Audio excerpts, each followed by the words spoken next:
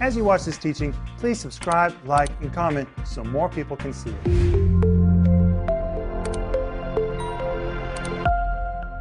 Welcome to Home Group. My name is Rick Renner, and I'm here with Paul Renner and Denise Renner.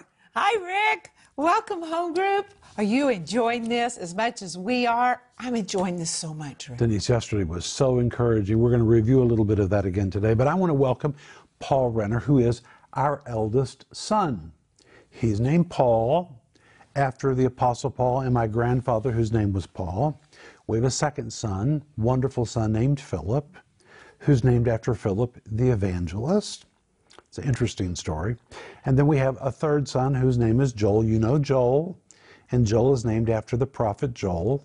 So when our sons were growing up, our house was just overflowing with biblical characters every day. We had the Apostle Paul, we had the evangelist Philip, we had the prophet Joel, with Rick and Denise. And today, Paul is the senior pastor of the Moscow Good News Church, and I am the bishop of our group of churches, and we work together, and what a privilege to work with your sons. How is it working with your kids? How are your kids? Do you need prayer for your kids? Reach out to us. We'll pray with you. We know what it is to have sons and daughters and grandkids. And if you need prayer for your family, let us know how to pray, because Denise, we will really pray. We really will pray. And you can reach out to us by calling us or by going online. But Mr. Paul, what do you have to say? Hi, everybody. Welcome to Home Group tonight. I think my father today is especially dramatic. Oh, thank you. I like his dramatic hellos. What do you think about his dramatic hellos? He even got a little bit singy today. Yes, I did. That's because we're in Home Group, and Home Group should be a place where we have fun and enjoy each other. Well, I want to tell you something. Okay. I don't sing much. I sang a whole lot before I married Denise, didn't I, Denise? Yes, you I did. sang solos, duets, and actually I have a pretty good voice. But when I married Denise, whose voice is just so outstanding, and it really is, Thank you. I basically stopped singing. But do you know what? This morning, I sang to the Lord. Great. He loves the sound of our voice. Oh, he loves our voices. And this morning in our prayer time, I began to sing from Psalm 19 about the law of the Lord converting the soul. The testimony of the Lord is sure, making wise the simple. More to be desired are they than faster, more than much fine gold, sweeter also than the honey and the honeycomb. I just sang that to the Lord this morning. Make sure you spend time with the Lord every morning. He loves the sound of your voice. He loves you. He wants to fellowship with you, but we're glad that you're with us. And in the regular TV program this week, I'm doing my series called The Works of the Flesh versus the Fruit of the Spirit. And finally, we got to the fruit of the Spirit. But this is really a very detailed, in-depth teaching on these verses from Galatians chapter 5. And the subtitle says, You Choose, and it's really a choice. Death-permeated works or supernatural life-giving fruit. You have to understand you are a three-part being. You are a spirit, that's the real you. Your spirit lives in a body, and your soul is the control center that I say lays between the two of them. And the soul, the mind, is the control center which makes the choice which part of you is going to rule you. And the good news is, when you get saved, you can make a choice. Before you're saved, you don't even know you can make a choice. You're just a flesh creature. The Bible tells us in Ephesians chapter 2, the flesh has its own will. It has its own mind. Do you know the Bible actually says there's the mind of the flesh? It'll run you all over the place. But when you become a child of God, the seed of God is planted inside you that has the power to cancel sin, change your nature, produce God in your life. And then with your mind, you can choose, you know what, I'm not going to do that old flesh thing anymore. I'm going to walk in the Spirit instead. It is a choice. But anyway, this study guide is free. You can get it by going to renner.org right now. And really, I really mean you should order the series. It will feed you. If you've got anybody growing in the Lord that you're discipling, or if you attend a Bible study group, or what a gift for your pastor, I guarantee your pastor will just devour it. He'll want to teach it. This series is full, and I learned a lot when I was teaching it, Denise. I'm sure you did, because it's so rich. It's so very rich. Well, today let's go back and review a little of what we covered yesterday. So let's go to Galatians chapter 5, verse 22 to 23, where we're discussing the fruit of the Spirit. It says, but the fruit of the Spirit is love, joy, peace, long-suffering, gentleness, goodness, faith, meekness, temperance. Against such there is no one. We saw that the word fruit, the Greek word karpos, describes any fruit produced by a seed. And we talked about the fact that in Genesis chapter 1, verses 11 to 12, the Bible says, God said, let the earth bring forth grass, the herb yielding seed and the fruit tree yielding fruit. Listen to this, after his kind, whose seed is in itself upon the earth, and it was so.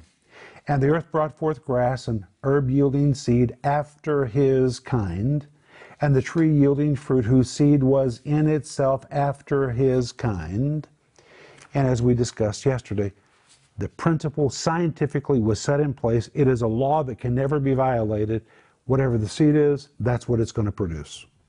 That's why apples produce apples, oranges produce Oranges, grapes produce grapes. And as I said yesterday, no farmer wakes up and worries that he's going to run out to his apple orchard and find pumpkins hanging on his trees. It's impossible, because apples produce only apples. Whatever the seed is, that's what it produces. And we saw yesterday that in 1 Peter chapter 1:23, the Bible gloriously says that we, being born again, not of corruptible seed, but incorruptible by the word of God, which liveth and abides forever, which means when we are saved, an incorruptible divine seed is injected into our human spirit. And John referred to this in 1 John 3:9 when he said, whosoever is born of God doth not commit sin. It means he cannot go on regularly sinning. Why? For God's seed remains in him. That's so powerful. That word seed is the Greek word sperm. God's sperm is in us. The sperm is the Word of God. It is the Holy Spirit that is injected into our human spirit. Now, sometimes people get confused and they say, well, the fruit of the Spirit, is that the fruit of the human spirit? Or is that the fruit of the Holy Spirit? The answer is both. A seed must be planted in soil. The soil is required for the seed to grow. So what is more important, the seed or the soil? They're both important.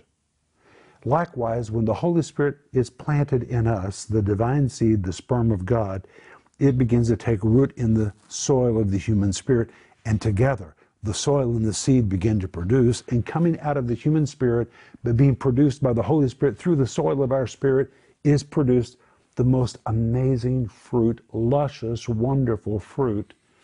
And as we said yesterday, when you really begin to produce this fruit in your life, you'll have more friends than you can handle.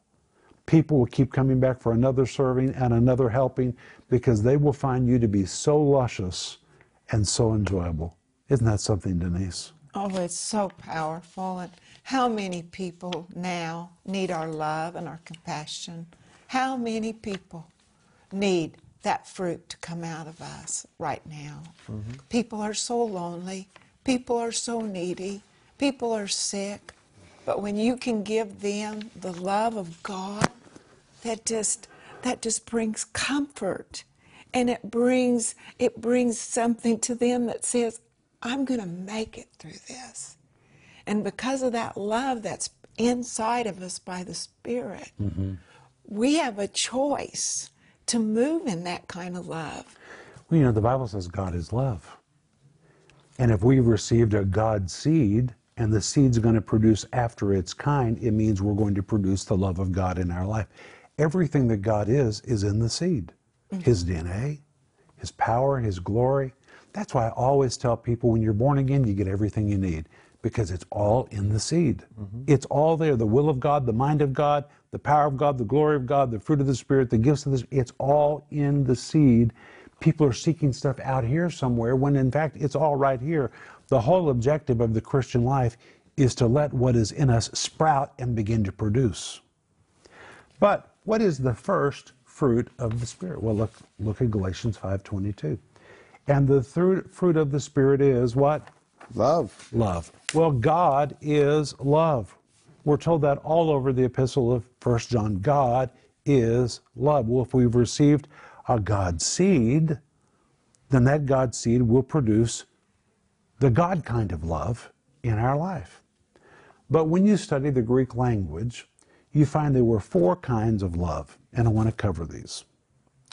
And Paul, I see that you have sparkling gems open. Why? Well, Dad and Mom are using the notes that you can download right now at renner.org, but I've got Sparkling Gems open because this is where you find all of the original material. So I like to go to the original material, Sparkling Gems number 1, Sparkling Gems number 2, but this was written some time ago.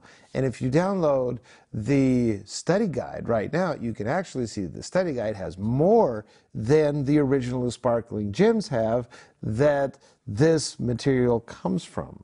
And so I've been enjoying looking at the Sparkling Gems. And right now I'm looking at July 23.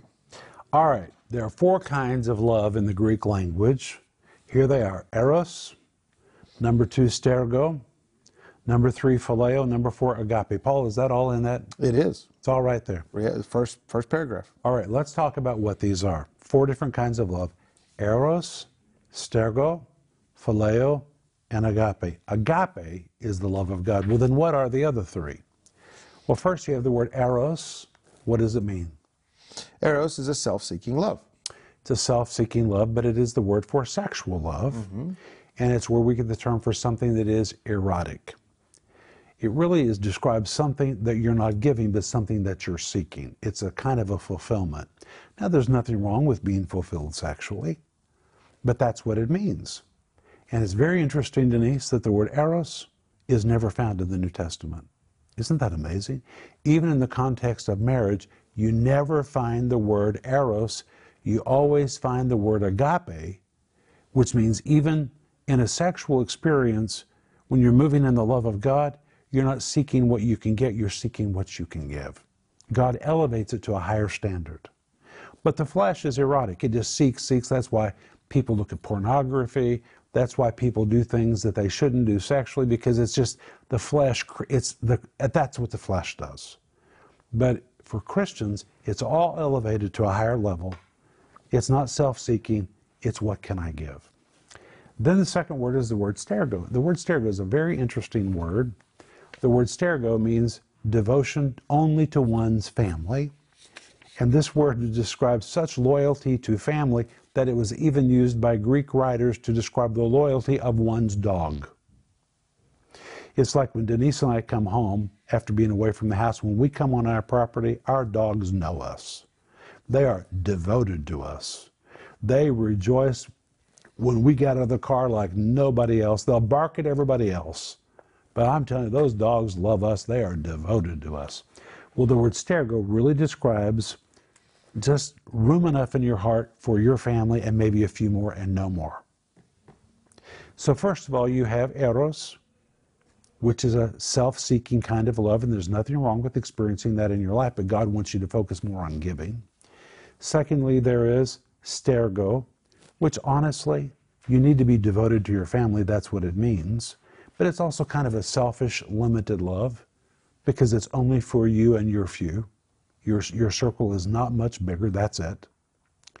Then there's the third word, the word phileo. And the word phileo means to love like a friend.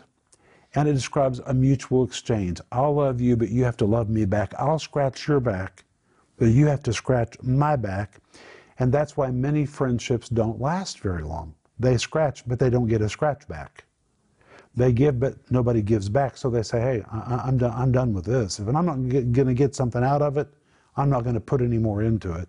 And that's why so many friendships end, because it's just phileo, and phileo is good, but phileo is usually based on some kind of a mutual interaction or exchange. Well, Rick, that also happens in families. It does. When, well, okay, they're not acting like I want them to act, so they're not scratching my back, so I'm not going to scratch their back. Which means phileo is kind of a conditional love. I'll love you if. Yes, yes. And I was thinking about the word stergo. That that it's a good. That's a good love. That's a good love that we could love our family. It is good. But it's bad also, Denise, because if you don't elevate it to agape, one of these days when your kids get married and move away, you don't have anybody in your life. Because all you had was just, you didn't give it to anybody but just those that you were devoted to that were going to give something back to you. That's really good. These first three kinds of love are real, Yeah. but they're not the best. They're not the best. And so when you come to the New Testament, we are never commanded to walk in eros. We're never commanded to walk in stergo. Really, we're not even encouraged to walk in phileo. But the whole New Testament elevates the whole thing to agape. Agape is the highest kind of love. I'm going to read from my notes. I want you to hear this. Agape, the Greek word agape. By the way, there are two words in the New Testament which are practically impossible to translate. Translators just struggle with it all the time. One is the word agape, because it's so full and so huge. How do you translate it? And the second is the Greek word charis, which is the Greek word for grace. It is almost impossible to translate because it's so huge. But the word agape, which is the word for love, occurs, listen to this, when an individual sees, recognizes, understands, or appreciates the value of an object or a person, causing the viewer to behold that object or person in great esteem, awe, admiration, wonder, and sincere appreciation. Such great respect is awakened in the heart of the observer for the object or for the purpose that he's beholding, that he is compelled to do something, to love it. He's compelled to love it. In fact, his love for that person or object is so strong that it is irresistible. It's not just a saying, oh, I really love that.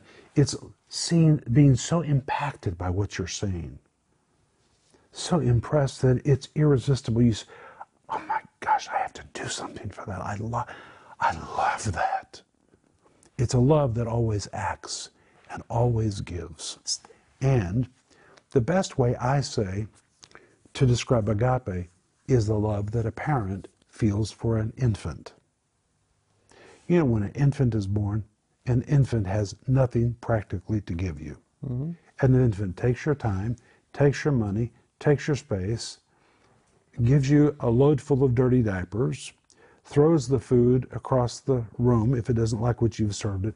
It cries, it steals your sleep, and yet when you look at that infant, you are so amazed by the miracle of that child that you're just compelled to love. But the truth is, that child can't even say, hello, Mama. Can't even say, hello, Daddy. What can I do for you? The child practically has nothing to give you, but that doesn't change the fact that you are just compelled to love that child. And I say that the love that a parent has for a newborn infant is probably the greatest example of agape, because it's a love that has no strings attached. It just loves. So, Rick, in John 3:16, That's where we're going to go next. for God so Love, loved. that's the word agape. And what it means, God looked at the world. Now let's face it, when you come to the Gospels, the world was a mess. It was a mess.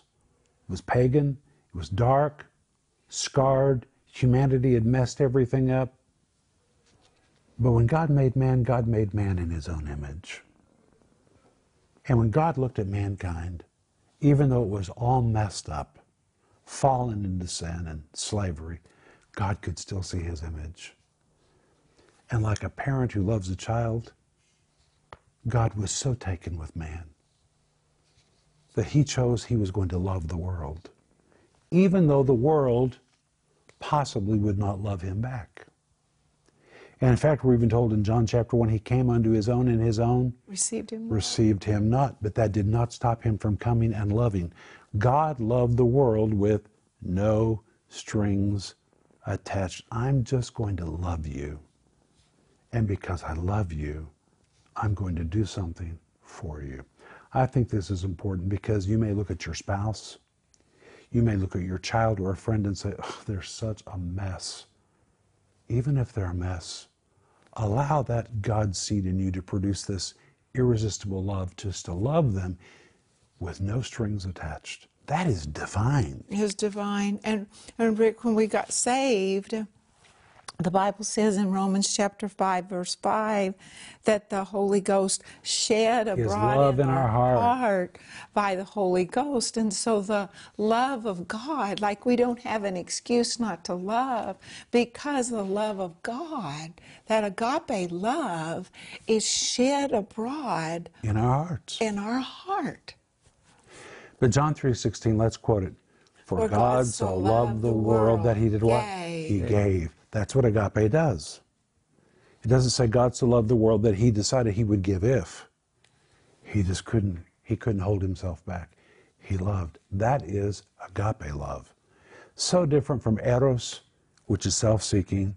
Stergo, which says, well, I'll love a few, but not many. Phileo, I'll love you if you love me back. I'll scratch your back if you scratch mine. Agape, listen to this, I've written this, is a love that loves so profoundly. It knows no limits or boundaries in how far, wide, high, or deep it will go to show to its recipient love. If necessary, agape love will even sacrifice itself, which is what Jesus did, for the sake of that object or person it so deeply cherishes. It is the highest form of love, a self-sacrificial kind of love that moves the lover to action. It is what I call high-level love. It is beyond eros. It is beyond stergo. It's way beyond phileo. It is agape. It's in a category all by itself. And there's something else too. If you're moving in eros, stergo, or phileo, not only do you have a lot of stipulations on your love, but you become the slave of those that you're kind of loving because you're looking to get something from them. And if they don't give back to you, you're going to be disappointed. Mm-hmm. But when you move in agape love, you're never disappointed. Never. Because I'm not loving you for what you're ever going to give me. I really could care less whether you ever give to me or not. I'm just going to love you because I choose I'm going to love you. It puts you totally in control of your love. You're not looking for feedback. You're the one that's giving. It's the freest, the highest level love. Paul? It's wonderful.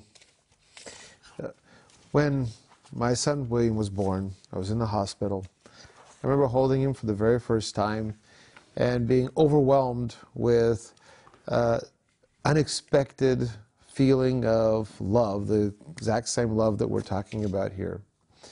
And sense that I would be willing to do anything for him. I didn't know him.